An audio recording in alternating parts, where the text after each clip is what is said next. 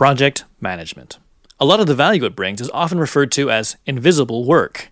You know, when things are going well, nobody notices. But invisible work can also mean invisible value. Clients don't want to pay for your time. Your teammates aren't sure what you do all day. Your leadership team isn't even sure if they really need a PMO at all. If you've ever struggled to prove your value as a digital PM, keep listening. We're going to be lifting the lid on how client-facing PMs can demonstrate indisputable business value beyond the invisible work of making sure the project is running smoothly.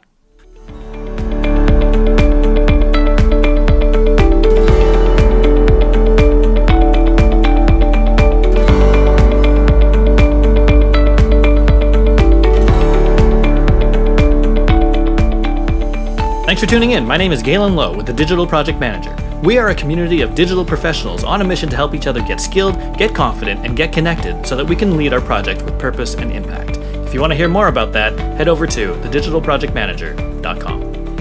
Hey everyone, thanks for hanging out with us on the DPM podcast. My guest today is a digital delivery leader who is particularly passionate about building strong PM teams within a client services setting. She has a strong track record of fostering high-performing teams at organizations like the Nerdery, Wunderman Thompson, and AIM Consulting, and today she's the VP of Delivery Management at Hero Digital, where she's looking to continue her winning streak of building up teams of high-performing digital PMs. Outside of a professional setting, she is a mother and chauffeur to 2 youngins, an avid golfer, and an expert consumer of fine or boxed wine. Folks, please welcome Pam Butkowski. Hello, Pam. Hi, how are you? I'm doing well. How are you doing? Good. Thanks for having me. First of all, I just want to say congratulations on the new role. Thank you. Are you able to talk a little bit about it? I can talk a little bit about it. I don't start officially until next week, so I can absolutely talk about it, but what I say might be wrong. I'm starting at Hero Digital next week. So I spent years and years on agency side, and then moved over to consulting for a little bit at AIM, and I'm going back to agency land. So I start at Hero next week, and I'll be leading the delivery management or project management team for the west side of the country. That's awesome. That's exciting. Yeah. And isn't it funny how agency always slips you back? I know. You think you're free, and then back we go. Exactly. And how about life outside of work? What's something that's been interesting or inspiring you lately? Yeah, so I'm currently in my my work hiatus week, in between gigs. So I've got the week off. Nice. Spending a lot of time at the pool. Nice. Drinking my boxed wine on my patio. No, we actually, my husband and I just got back from Sonoma. So my boxes are retired for the time being while I drink my Napa Valley wine. But there you go. Yes. Yeah. Awesome. Very cool. All right. So let's get into it. Let's talk about some of your expectations that you have of the senior members of your team when it comes to delivering meaningful and highly visible value for your clients. But to start, I wondered if maybe you can just tell us a bit about the professional version of you. Like, how long have you been leading teams of digital PMs? Yeah, so I started as a PM myself. I actually spent a few years in traditional like campaign advertising agencies. Where I played every role right out of college. I was on the account side, I was in public relations, I was a media buyer, I did everything. And I ended up clicking the most with like old school advertising folks out there. I clicked the most when I was a traffic manager. But I wanted more control over the work instead of just kind of tracking everything along and making sure that we were hitting all of our deadlines. Like I wanted to be more involved in the work. So that's how I found my way into project management. And so my first project management job was at the Nerdery.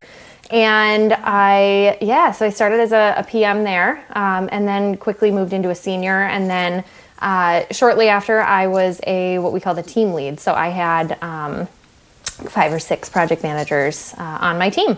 And that was in 2014 when I started leading teams of PMs. And from there, I kind of, again, progressed into director roles and now into VP roles and leading larger teams of PMs. So, when I start at Hero next week, I believe my team is something like 25 or 30. Wow. And so it's good. I'm excited. I'm excited for you. What a cool arc. Yeah. And tell me, what kinds of projects have your teams in the past managed? Yeah, everything from $20,000 like Facebook campaigns back in the day, right?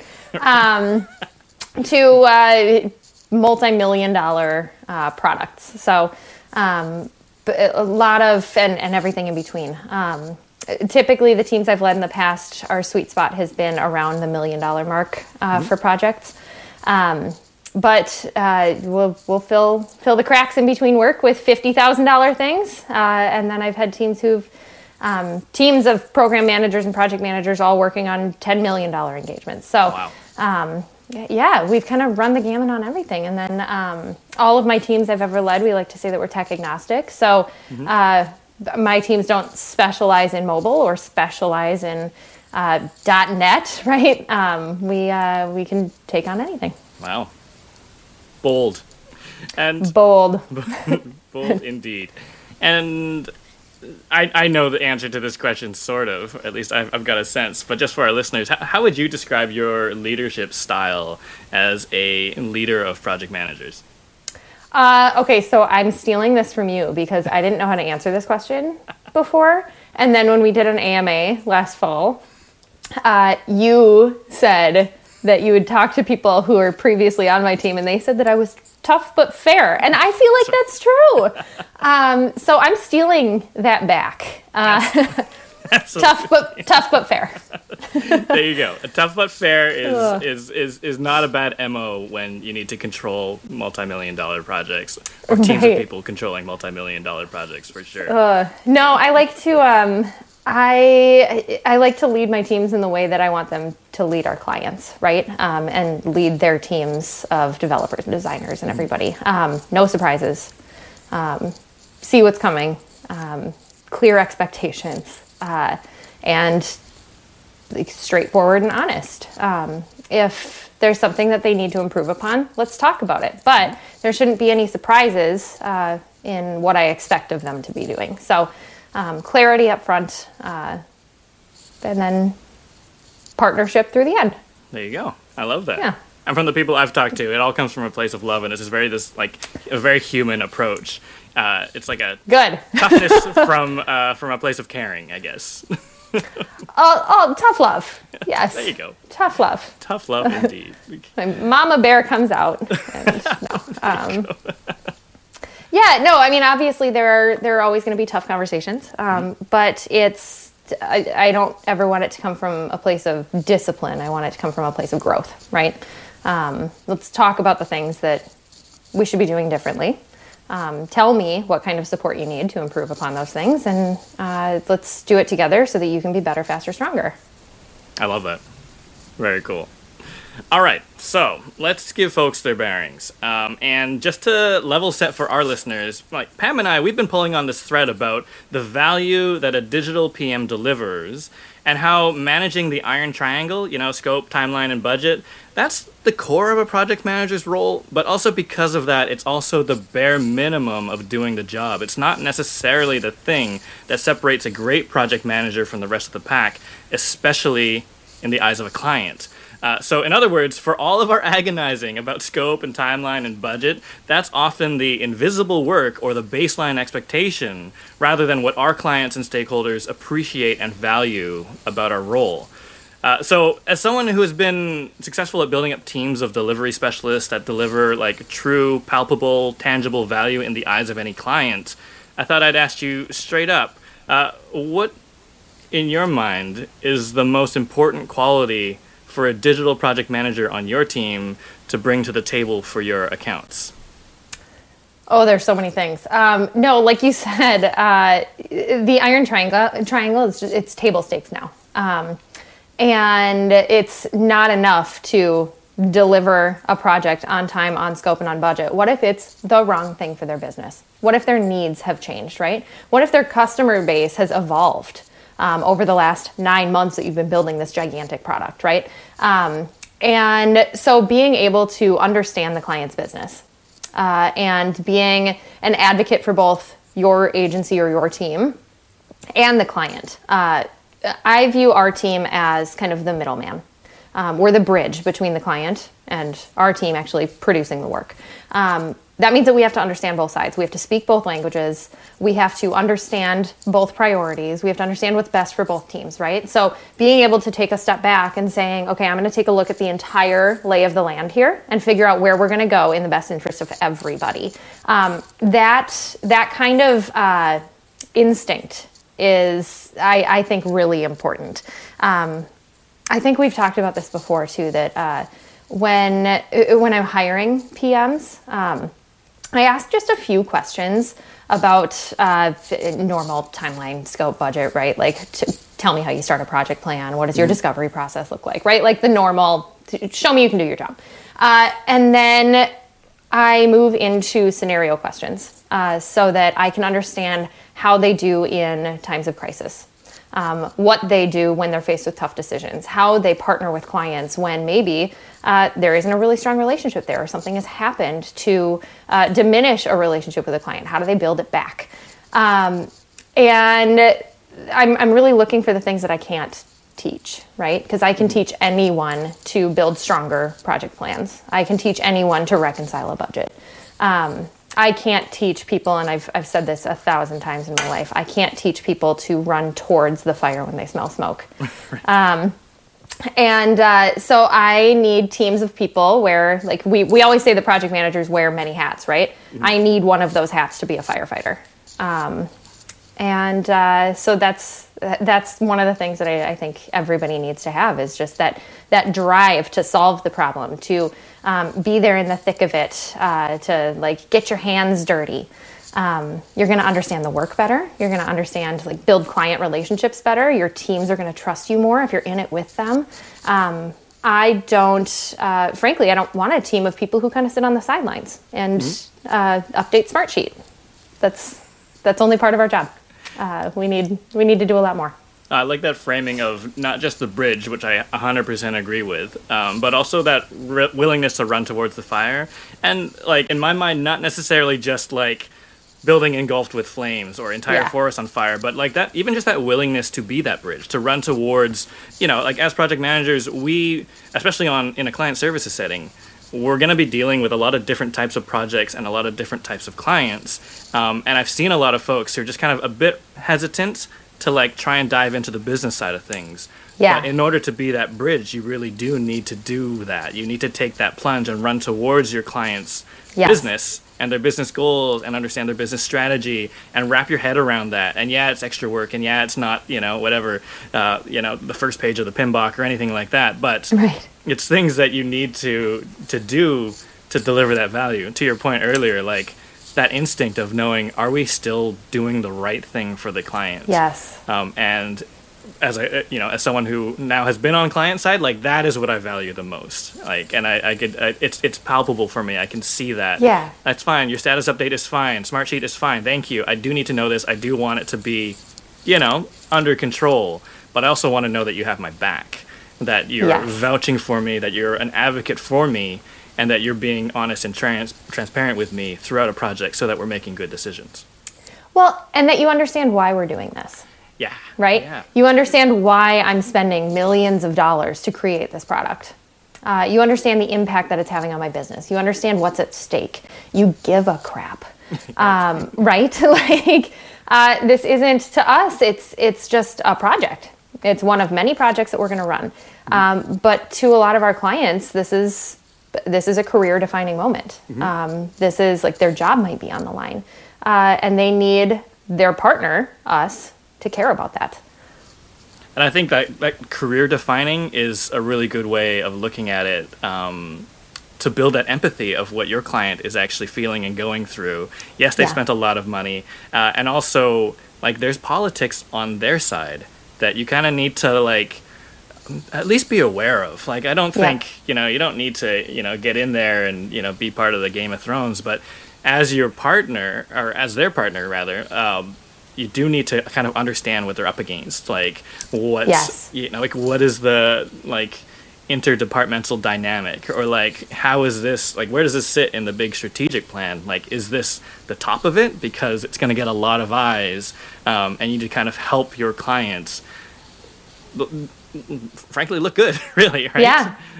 It's a bit of that in terms of, the way you communicate and just like the actions that you take.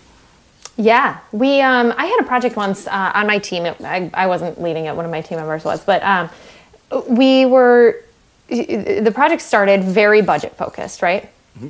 What we would call budget backwards, and every dollar mattered. And we wanted to make sure that we were using all of the funds and all of the budget as wisely as possible. And at some point over the project, priorities changed, but we weren't asking the questions. To make sure that budget was still number one. We weren't talking to them about what was the most important to them along the way, right? We started the project saying, okay, what's the most important thing to you? What does success look like, right? But then we never revisited it. And at some point along the way, and we didn't know, our client had been given a timeline mandate. That it needed, and their job was on the line. And we weren't asking the questions, and this is uncomfortable for a client to come to you and say, I will lose my job if we don't launch by October 30th, right? And so they were kind of being subtle, and they weren't being very direct about really focusing on timeline now. And we kept saying, we need 2 more weeks. We need 2 more weeks because it's going to save you money. And finally, it kind of came to a head where we said, oh, hold on, what's going on? Right? Mm-hmm. You're telling us to get it done quickly. We're trying to use your budget wisely. What's happening? And he said, oh, we haven't talked about this. I have all this budget that's just been unlocked. I can pay whatever we need, but we have to launch it by October 30th. And we weren't asking the right questions. We weren't making sure that what we were focused on and what our top priority was actually delivering value to the client. Mm-hmm. And that happens all the time. And for that client, they could have lost their job. And to us, it was just another project that was going 2 weeks over timeline, right? But the stakes were higher for them, and we need to be locked in on that. I think that's a really good point, and it kind of takes me to my next question, which is, in terms of like behaviors and things that folks on your team are doing on a day-to-day basis, like what do you expect them to be doing? Like what kinds of things should they be making happen? What kind of conversations should they be having to like tease out some of this information? And what should they be sort of preventing in terms of like just the way they conduct themselves and these interactions that are that sort of layer above and beyond managing the iron triangle and making sure the team is like doing what they ought to do? Yeah. Every PM has a different spidey sense. And we all need to figure out what it is, right? So every project manager has different ways and different triggers, if you will, for them to realize that something is off or that they need to do something different. And so for me, I watch body language. I tactically, I look at Jira, and if something has stayed in the same column for multiple days, I dig in. And then I watch people's tone, right? You have to know your team well enough to understand when their body language is telling you something, when they've shifted their tone, if they're always positive and now they're saying it's fine. Like it's not fine, right? That's what I tell my husband. That when I say it's fine to him, it's not fine. And our team's in the same way. But we have to know our teams well enough to understand when they need help, when you have to like pull them aside. They might be embarrassed to talk about it and stand up. They might feel like they're failing. They might feel like they don't have an advocate. And it's our job to make them feel comfortable and put them in a situation where they can open up, right? We need to be their advocates, their leaders, their friends, their therapists, their everything. And so understanding which hats to put on, every PM needs to figure that out for themselves. And so I spend a lot of time with my teams helping them figure out what their spidey sense is. I really like that sort of nonverbal, but then also nonverbal Jira, right? Yeah, right. I'll say it again for the people in the back. If something stays in progress for 4 days, something is wrong. Yeah. And then, I mean, does that extend to like clients as well? Like, are you kind of, is your team at a point where they're reading the nonverbal cues from their points of contact, from their stakeholders as well, and trying to sort of piece it together from the other side? Yeah. Yep. One of my favorite trainings that I've ever done with my team was conflict resolution training. Understanding when conflict arises, how to lead people through that. And because clients tend to be a little bit more vocal when something's going wrong, right? More than your lead developer. And so when that happens, how do you de-escalate? How do you find the path forward? How do you wrangle everybody together and rally the troops and then keep going? And so that's something that I always spend a lot of time on with my teams is in times of conflict, how do you stay the glue? And then we also, this is something we started doing at Wunderman Thompson.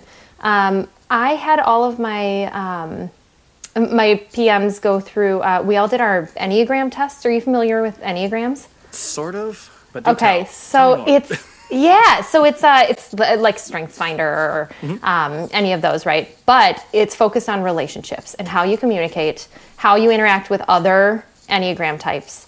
So there are 9 types of Enneagrams, but then you can wing off into one of the other numbers, right?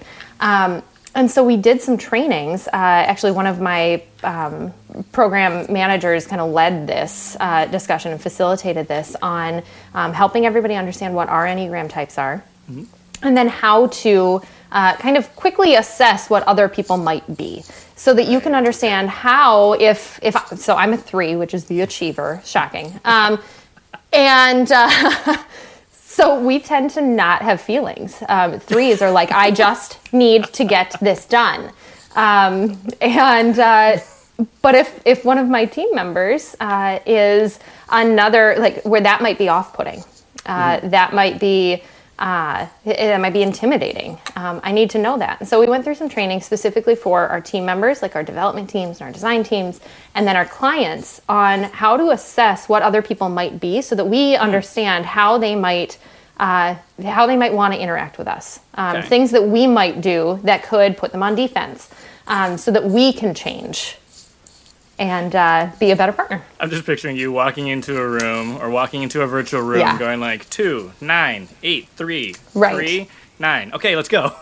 Right. And when you give an achiever a challenge like that to assess, like we rise to that challenge. So, it can backfire, but it helped a lot because it also just gave us, it really let us flex our empathy muscles. And understand that not everybody cares about the same stuff that we care about. And building relationships is not as easy as saying, I like golf. Do you like golf? Right? Like that's not what it means. And would you say that relationship building, like whether you're a 1 or a 9, the person you bring onto your team is someone who's going to run towards the fire, but also who's going to put in the effort to build a relationship. And that might mean changing their behavior a little bit so that they're not behaving like a 3 all the time. Sometimes they can flex and, put on the number 8 hat. I'm just calling out numbers right now because I don't know. That's fine. No, you're like a pro. No, but at a minimum, understanding what other people need. Right. And it's less about changing ourselves and more about serving others, right? If I really need this person to do something, understanding how to communicate that in a way that they're going to understand, in a way that they're not going to feel defensive, that they're going to be motivated to do it faster, or whatever you need. So I like that a lot better than some of my traditional framing, which is like around social engineering. I'm always like, project management is kind of social engineering because you kind of need to manage without the authority. You're managing through influence. You are taking into account people's behaviors to kind of get your way and steer the project, in the direction that you feel it needs to go. But really, it's not as much social engineering as it is just having really good people skills, like having the wherewithal to, think critically about how we conduct ourselves and the communications that we're having to make things go well. Right? Well, and it's about building strong relationships, right? A lot of social engineering is feels a little bit manipulative, right? Like I'm going to do these things so that I can get what I want. And that's our job, truly. But especially when you're working with long-term clients, when you're working with long-term teams of developers, right? You need to have strong foundations. And social engineering doesn't build a really strong relationship. it's short-term goals. Yeah, micro and tactical. Yeah. But I think you touched on something really interesting, which I think is very applicable, or at least applicable to some folks in a client services setting. So in an agency or a consultancy, you're thinking of whatever. Let's come back to the iron triangle, right? So scope, timeline, budget for a project. But really, what you're managing is actually more than a project. You're managing a longer-term relationship. Maybe you're not the project manager on every project for that account, but like there is this sort of like take a step back, a bigger picture to manage. And that kind of like, I don't know, I guess in a way, it takes me to this next question, which is like this notion of like, is this part of managing a project, or is this over and above managing a project? I don't know, that's probably clear as mud, but like, in other words, is it part of managing the iron triangle? You're going to hit scope, timeline, and budget by practicing these behaviors, or is it sort of an elevation of project management in terms of relationship management?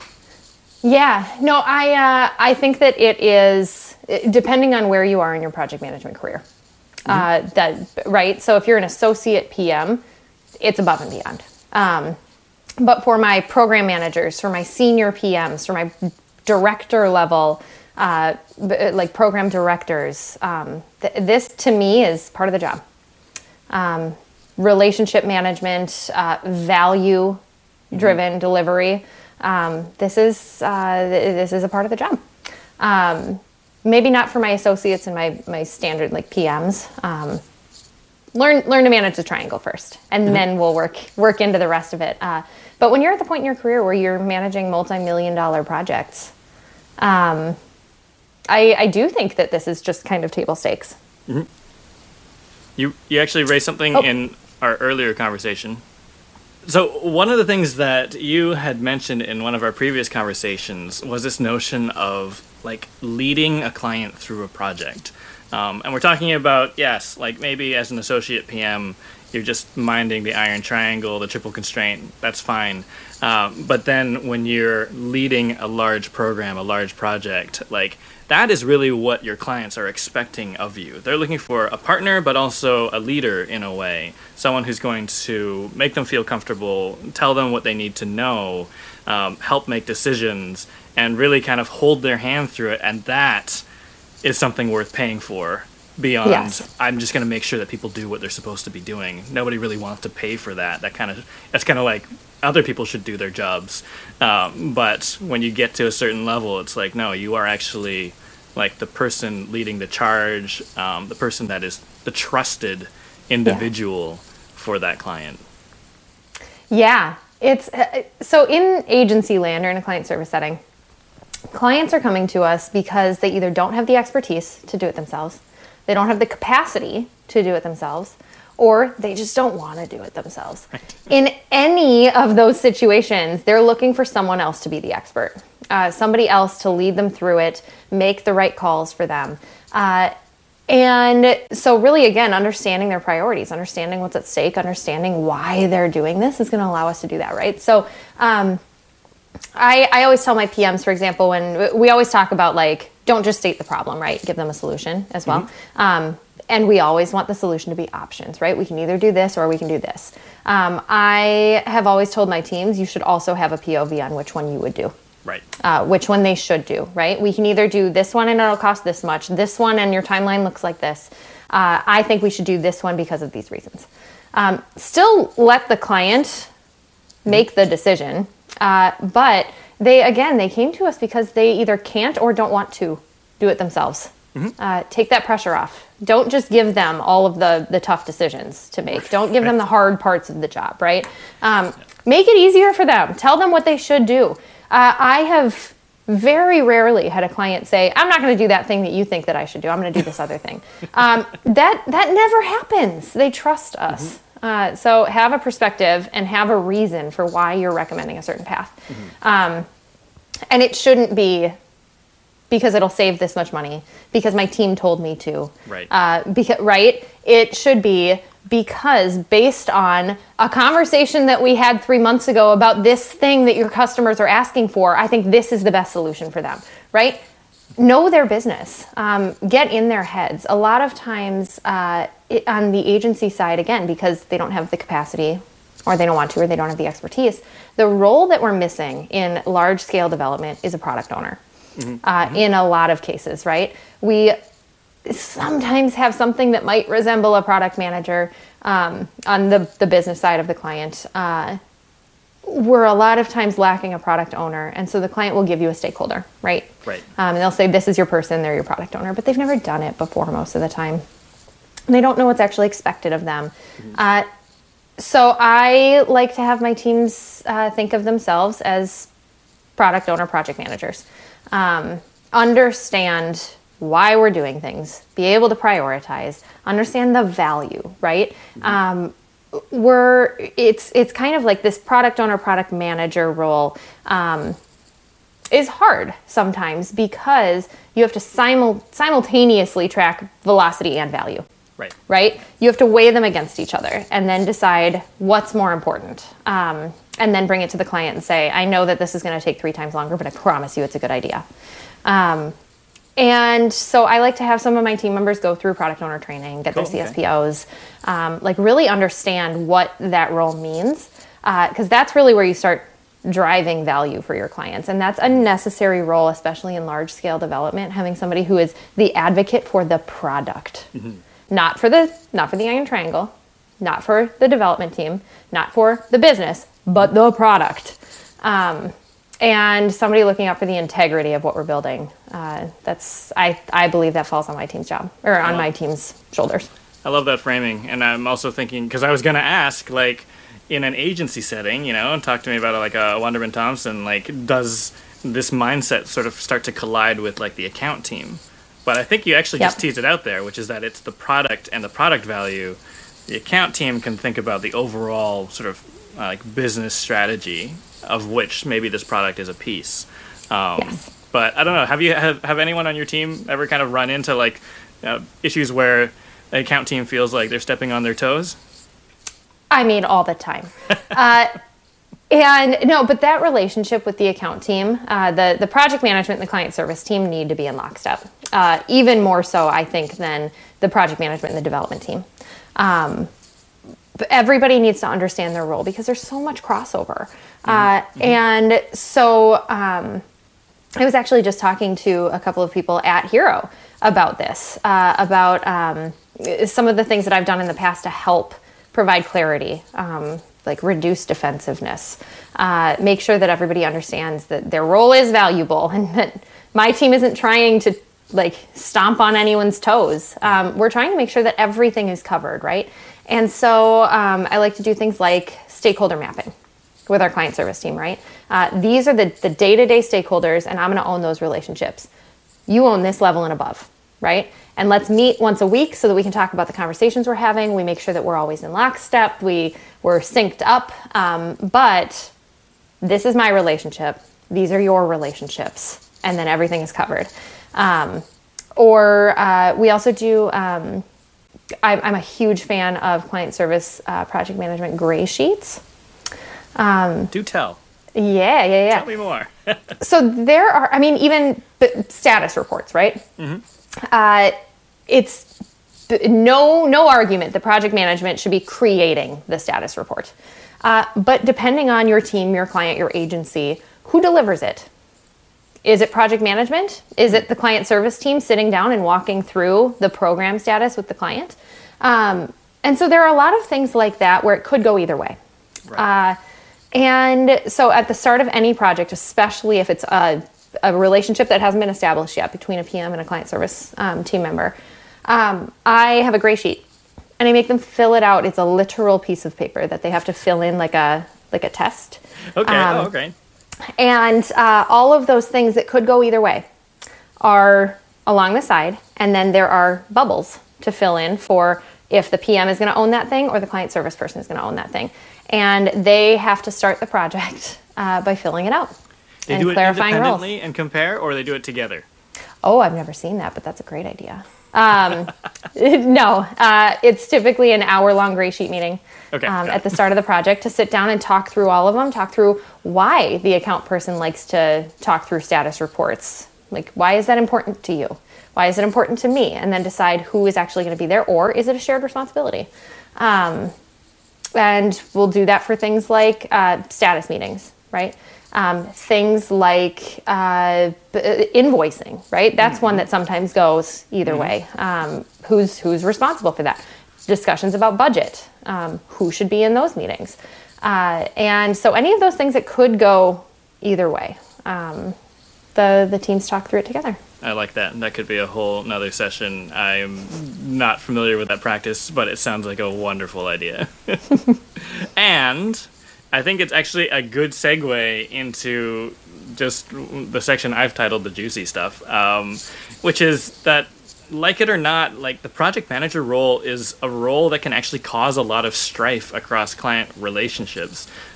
We've talked about things like sometimes a client doesn't think it's necessary, like I don't want to pay for a project manager. Sometimes it's used as a bargaining chip. Arguably, I would say that the right project manager, and we've been talking about this all along the way, the right person can be, the wind at the project sails, but the wrong person could actually be just that like anchor weight that prevents like an account or a project from thriving. So, I mean, some of these things, like the gray sheet, is about, how to find the clearest path forward. But what are some of the like most common challenges that you see your teams facing when it comes to sort of managing clients and like delivering value? Yeah. So a lot of times clients who don't see the value in a project manager role or think that it's overhead, or say, I'm not going to pay for that, right? They have either been burned or they haven't seen what a strong project manager can do. Right. And so we prove it early. Okay. So things like the kickoff meeting, right? Traditional kickoff meetings. Let's clarify scope. Let's clarify budget. Let's talk through roles. Let's talk about priorities, right? And then let's establish our meeting cadence, right? It's very box checky. Right. We like to shift those a little bit. I've even, because ahead of time before you kick off if the client is on board with project management or if they need a little bit of selling, right? I've even separated that stuff before and had a separate logistics meeting. And the kickoff is about, let's talk about the things that, let's talk about how we got here. How did conversations start in your organization about building this thing? Why is it important? What problem are we trying to solve? Why is this important to your customers? Now let's talk about priorities. You just told me these things that are important to your customers and these things that are important to the business. If we're ever in a situation where we need to choose one, how do we want to go about that, right? Let's establish how we're going to collaborate together. And the kickoff meeting becomes, trust me, I promise, right? I am here for you. I am your advocate. You can trust me to lead us through this. And then we'll hold a separate logistics meeting. And in the kickoff meeting say, okay, I'm going to schedule 30 minutes with you, just one-on-one to check off some of the logistics stuff, right? And I'll even tell them, because that's the other side of my job. Right. This side of my job is to make sure that we are building the right thing at the right time as efficiently as possible. The other side of my job is scope, timeline, budget. So let's have another meeting to talk about that stuff. But this is more important right now. I love that two sides of the job. Yeah. It's like I'll tell them as transparently as that's only a little piece, right? Because a lot of times, if they've been burned in the past, it's because their PM was only focused on the iron triangle. Right. And then they got something that was completely wrong, or the designs were crap, or we didn't resolve our technical debt at the end because we didn't have the budget to do it. Nobody told them. So if they've been burned by project managers before, it's because they didn't have a project leader. They had a project coordinator. And so we want to show them what it feels like to be led. I really like that. And I imagine that, some of the things we're talking about, like the gray sheet and kind of, what we know about a client or an account or a project beforehand. What about even before that? Like, how do you go about pairing the right project manager to, the right client? And like, what are some of the things that factor into your decision? Yeah, I'm not going to lie. Some of it is who has capacity, right? Who has the availability to take on a 20-hour-a-week project? Like that's a huge piece of it. But sometimes we can't map the perfect person to the right client. Sometimes we can't move mountains to get the right personality fit and the person who's done 100 mobile projects onto this healthcare mobile app, right? Sometimes we can't do it because ideally we would match industry, we would match personalities, we would match technology types, right? We would, if it's a client who's been burned in the past or doesn't see the value in PMs, we'll give them a more senior one, somebody who really focuses on product or really focuses on value. Just like, so we'll pair like that. That's how I write like a number of different things. But sometimes you can't do that. Sometimes it's everybody's full. I have this one person who could step in tomorrow. I'm not going to transition 92 things and play Project Tetris. Right. And then it's all about support. Yeah. Making sure that both the client and the PM feel supported and have what they need to be successful. So I might be more involved then and get to know the client a little bit better and then start to step back when that trust is built. But I like that though, that the thread of steel throughout this has been like arming your team with the skills. Like you said, okay, maybe I can't train you to run towards a fire.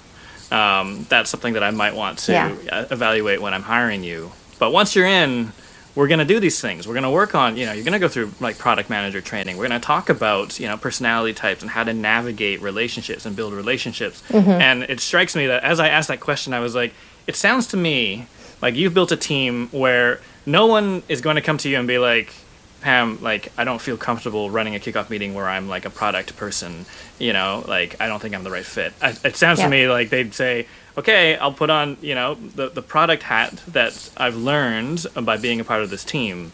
Challenge accepted. Let's go.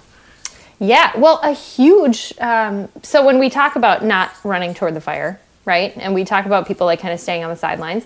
What I've seen in leading teams is that most of that isn't because they don't want to. Most of it isn't because they don't have it in them. Project managers, myself included, we all suffer from imposter syndrome. We're not developers. We're not designers. We're not analysts. We don't work for the client. We don't really, we're not account people. We don't understand the whole client landscape. We don't know how to do QA. We try, right? Like, we're really annoying about like, hey guys, I found a thing. But we've never done any of those jobs.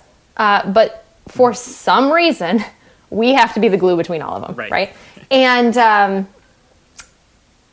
that is, especially for more junior PMs, it's very, very uncomfortable to step into a meeting of people where you don't actually know what they do. Right? I have never written a line of code in my life. My 8-year-old has written more code than I have. But I still have to walk into a room of developers and help them through their problems that relate to something I don't know how to do. And it's really intimidating.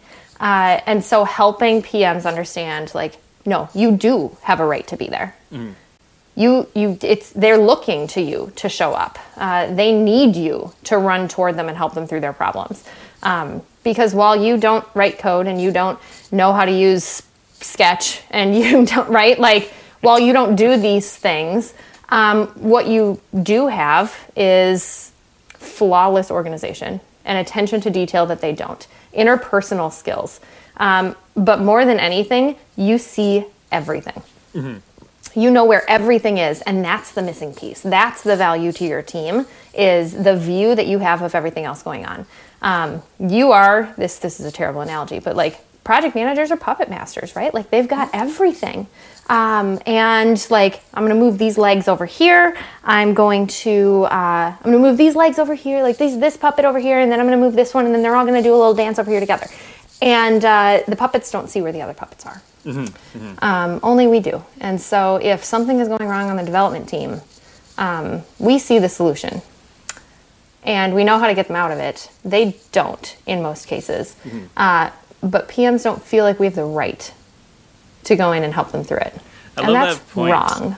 I mean, it's coming back to that bridge analogy, right? If you're a bridge, you're on neither side, right? You're neither on the client side nor on the team side. You don't know what's going on, in detail in the trenches on either side. But hey, you stand on the top of that bridge, you can see for miles. Yeah. Well, the other analogy that I used at AIM for a while, too, when I was explaining what project management is, all of the other disciplines kind of live on islands, right? You've got developer island, you've got data island, and we live in boats. We don't have an island, and so we get to go from data island to dev island to design island to client island, and we bring bananas from one to the other island that has no food, and then we bring whatever resource they have and bring it somewhere else, right? Like we are the boats that make sure that all of the islands can thrive. But like, I don't live on Developer Island. Why should I go to Developer Island? We need to get over it and go to Developer Island. And see the value of being in a boat. Because when they're starving and you show up with the bananas from Data Island, like, I promise you will be welcomed. That is fair. That is fair. I wonder if we can talk a little bit about, the tough situations. You and I, we've talked about this in the past. That moment where a client comes to you as an escalation and says, "This is not working. The PM that I have on this project, I wanna trade them out. I wanna swap. I want a new PM." And it seems to happen more often than one might expect, actually, which also kind of highlights the importance of demonstrating the value as a project manager to your clients, to your stakeholders. But how do you go about addressing a situation like that? Like when a client comes to you and was like, "I want a different PM. This isn't working out." How do you start addressing that? Yeah, I ask why, and I dive in. Sometimes it's a personality clash. Sometimes the client thinks that something's wrong and it isn't really wrong. Sometimes our PM really has dropped the ball. Either they're overloaded or they didn't know how to do something and didn't ask, or they just messed up, right? We're humans. But I figure out kind of what the root problem is. And then we'll figure out a plan from there. If it's a personality clash, I might make a change because of that. That's not something I'm going to ask anybody to change. I'm not going to ask a client to work with somebody that they just don't like. And I'm not going to ask a PM to try to build trust with someone who just isn't going to get along with them. Right. That's not putting either of them in a situation that's fair. We might figure out kind of what those personality things are that are rubbing them the wrong way, right? Are they too blunt? Are they, right?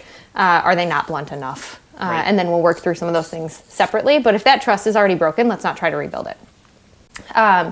But if they're not getting status reports, if they're like things like that, I don't like to make switches like that. I wanna earn their trust back, and so then I might get more involved, or I might clear other projects off of that PM's plate and have them only focus on this one instead of transitioning, right? Like show them what it feels like to have the client, what it feels like to have a dedicated PM. So in situations where we've broken trust because of performance, I like to earn that back. In situations where we've broken trust because of personality clashes, that ship has sailed. We'll get you a new PM. I like this sort of like notion that keeps coming up of the things that are easy to change and the things that are very difficult to change. And as humans, like we need to recognize what those are. Like that you can be a personality type 3 and sort of stretch and work with other different types of personalities, but you might not overnight become a 9. Like, it's not like, okay, tomorrow, come back on Monday and be a 9 and don't be a 3 anymore. No more achieving, okay?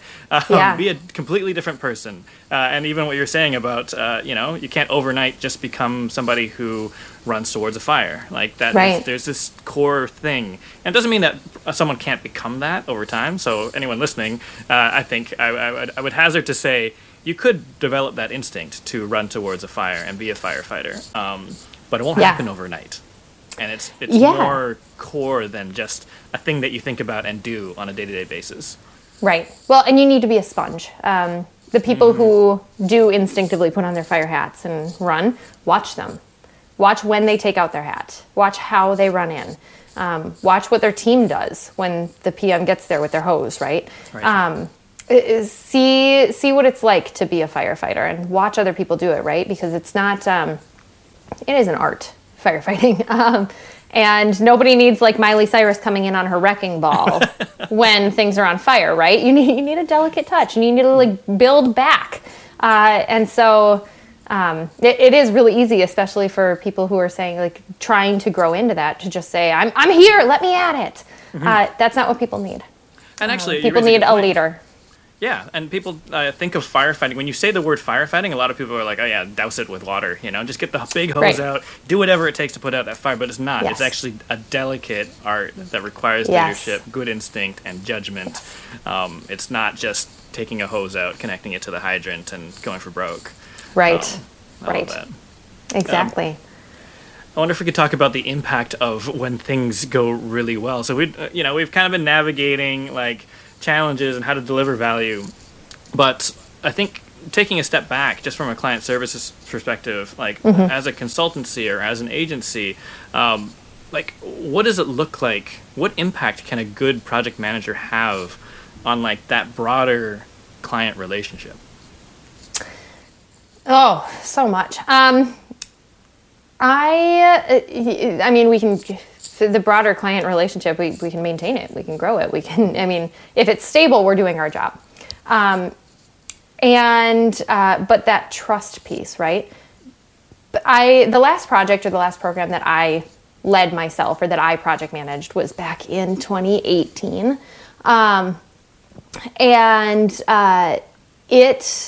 It was one of those projects, it was a $6 million project, something like that.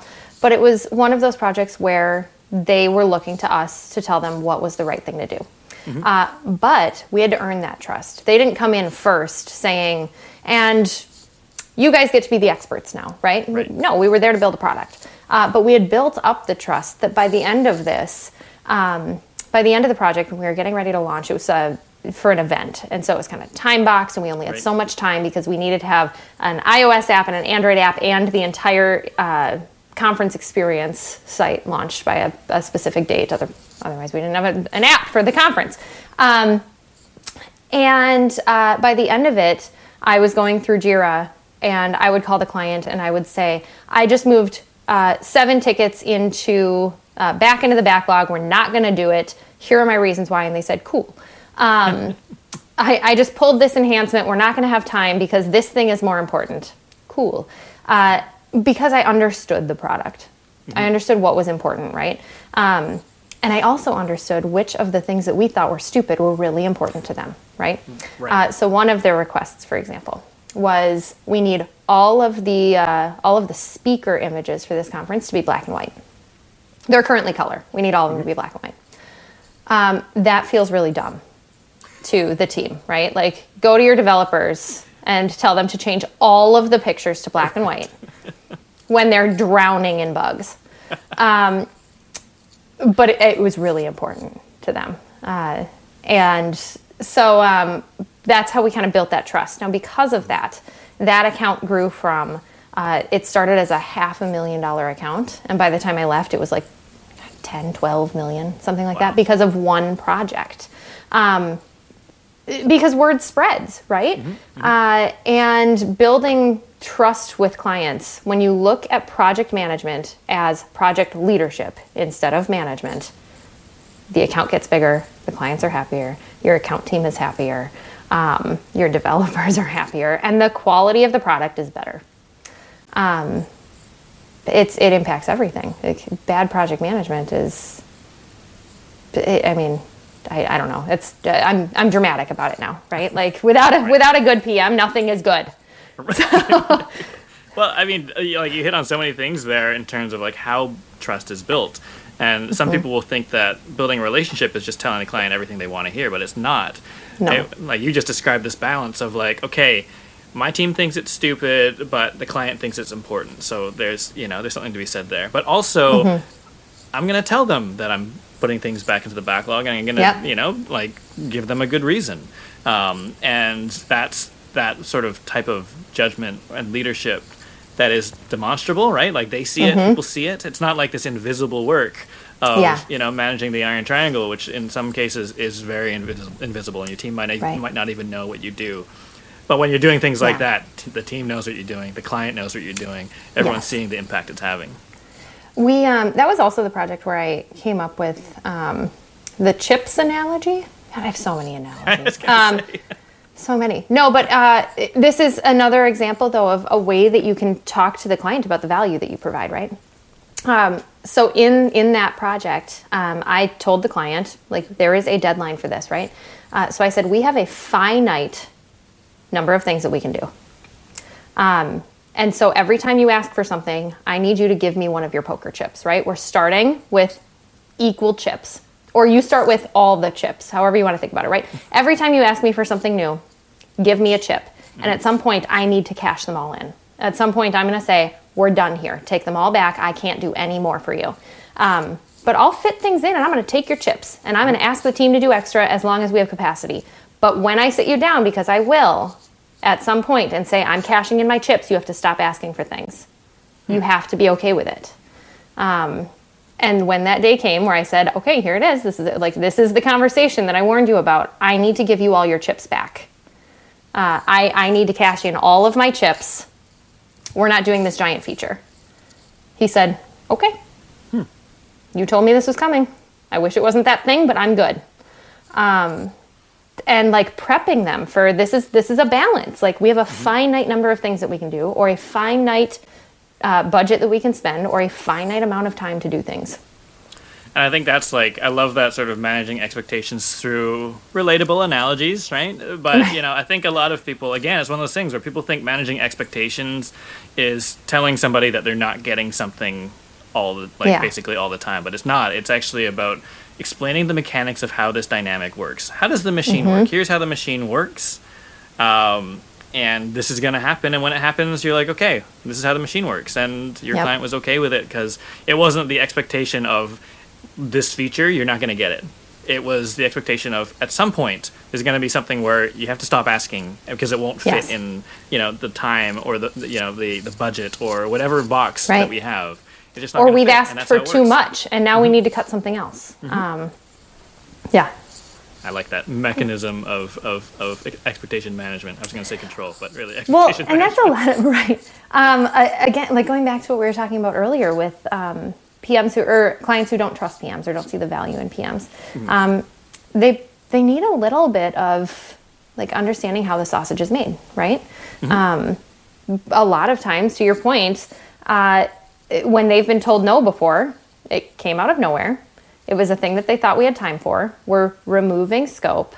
But they don't know how we got to that point. They don't know what impacted this.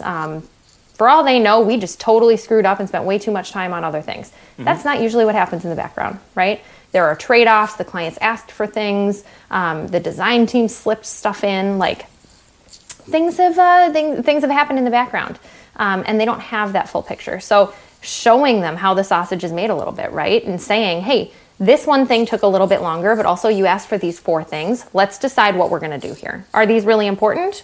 Are you willing to maybe sacrifice stuff down the road? Like, give me a chip. And I love that the thing you mentioned earlier that I thought was really key and really resonated with me was just this notion of like technical debt that might sting the relationship later because nobody told them. Nobody told them how this works.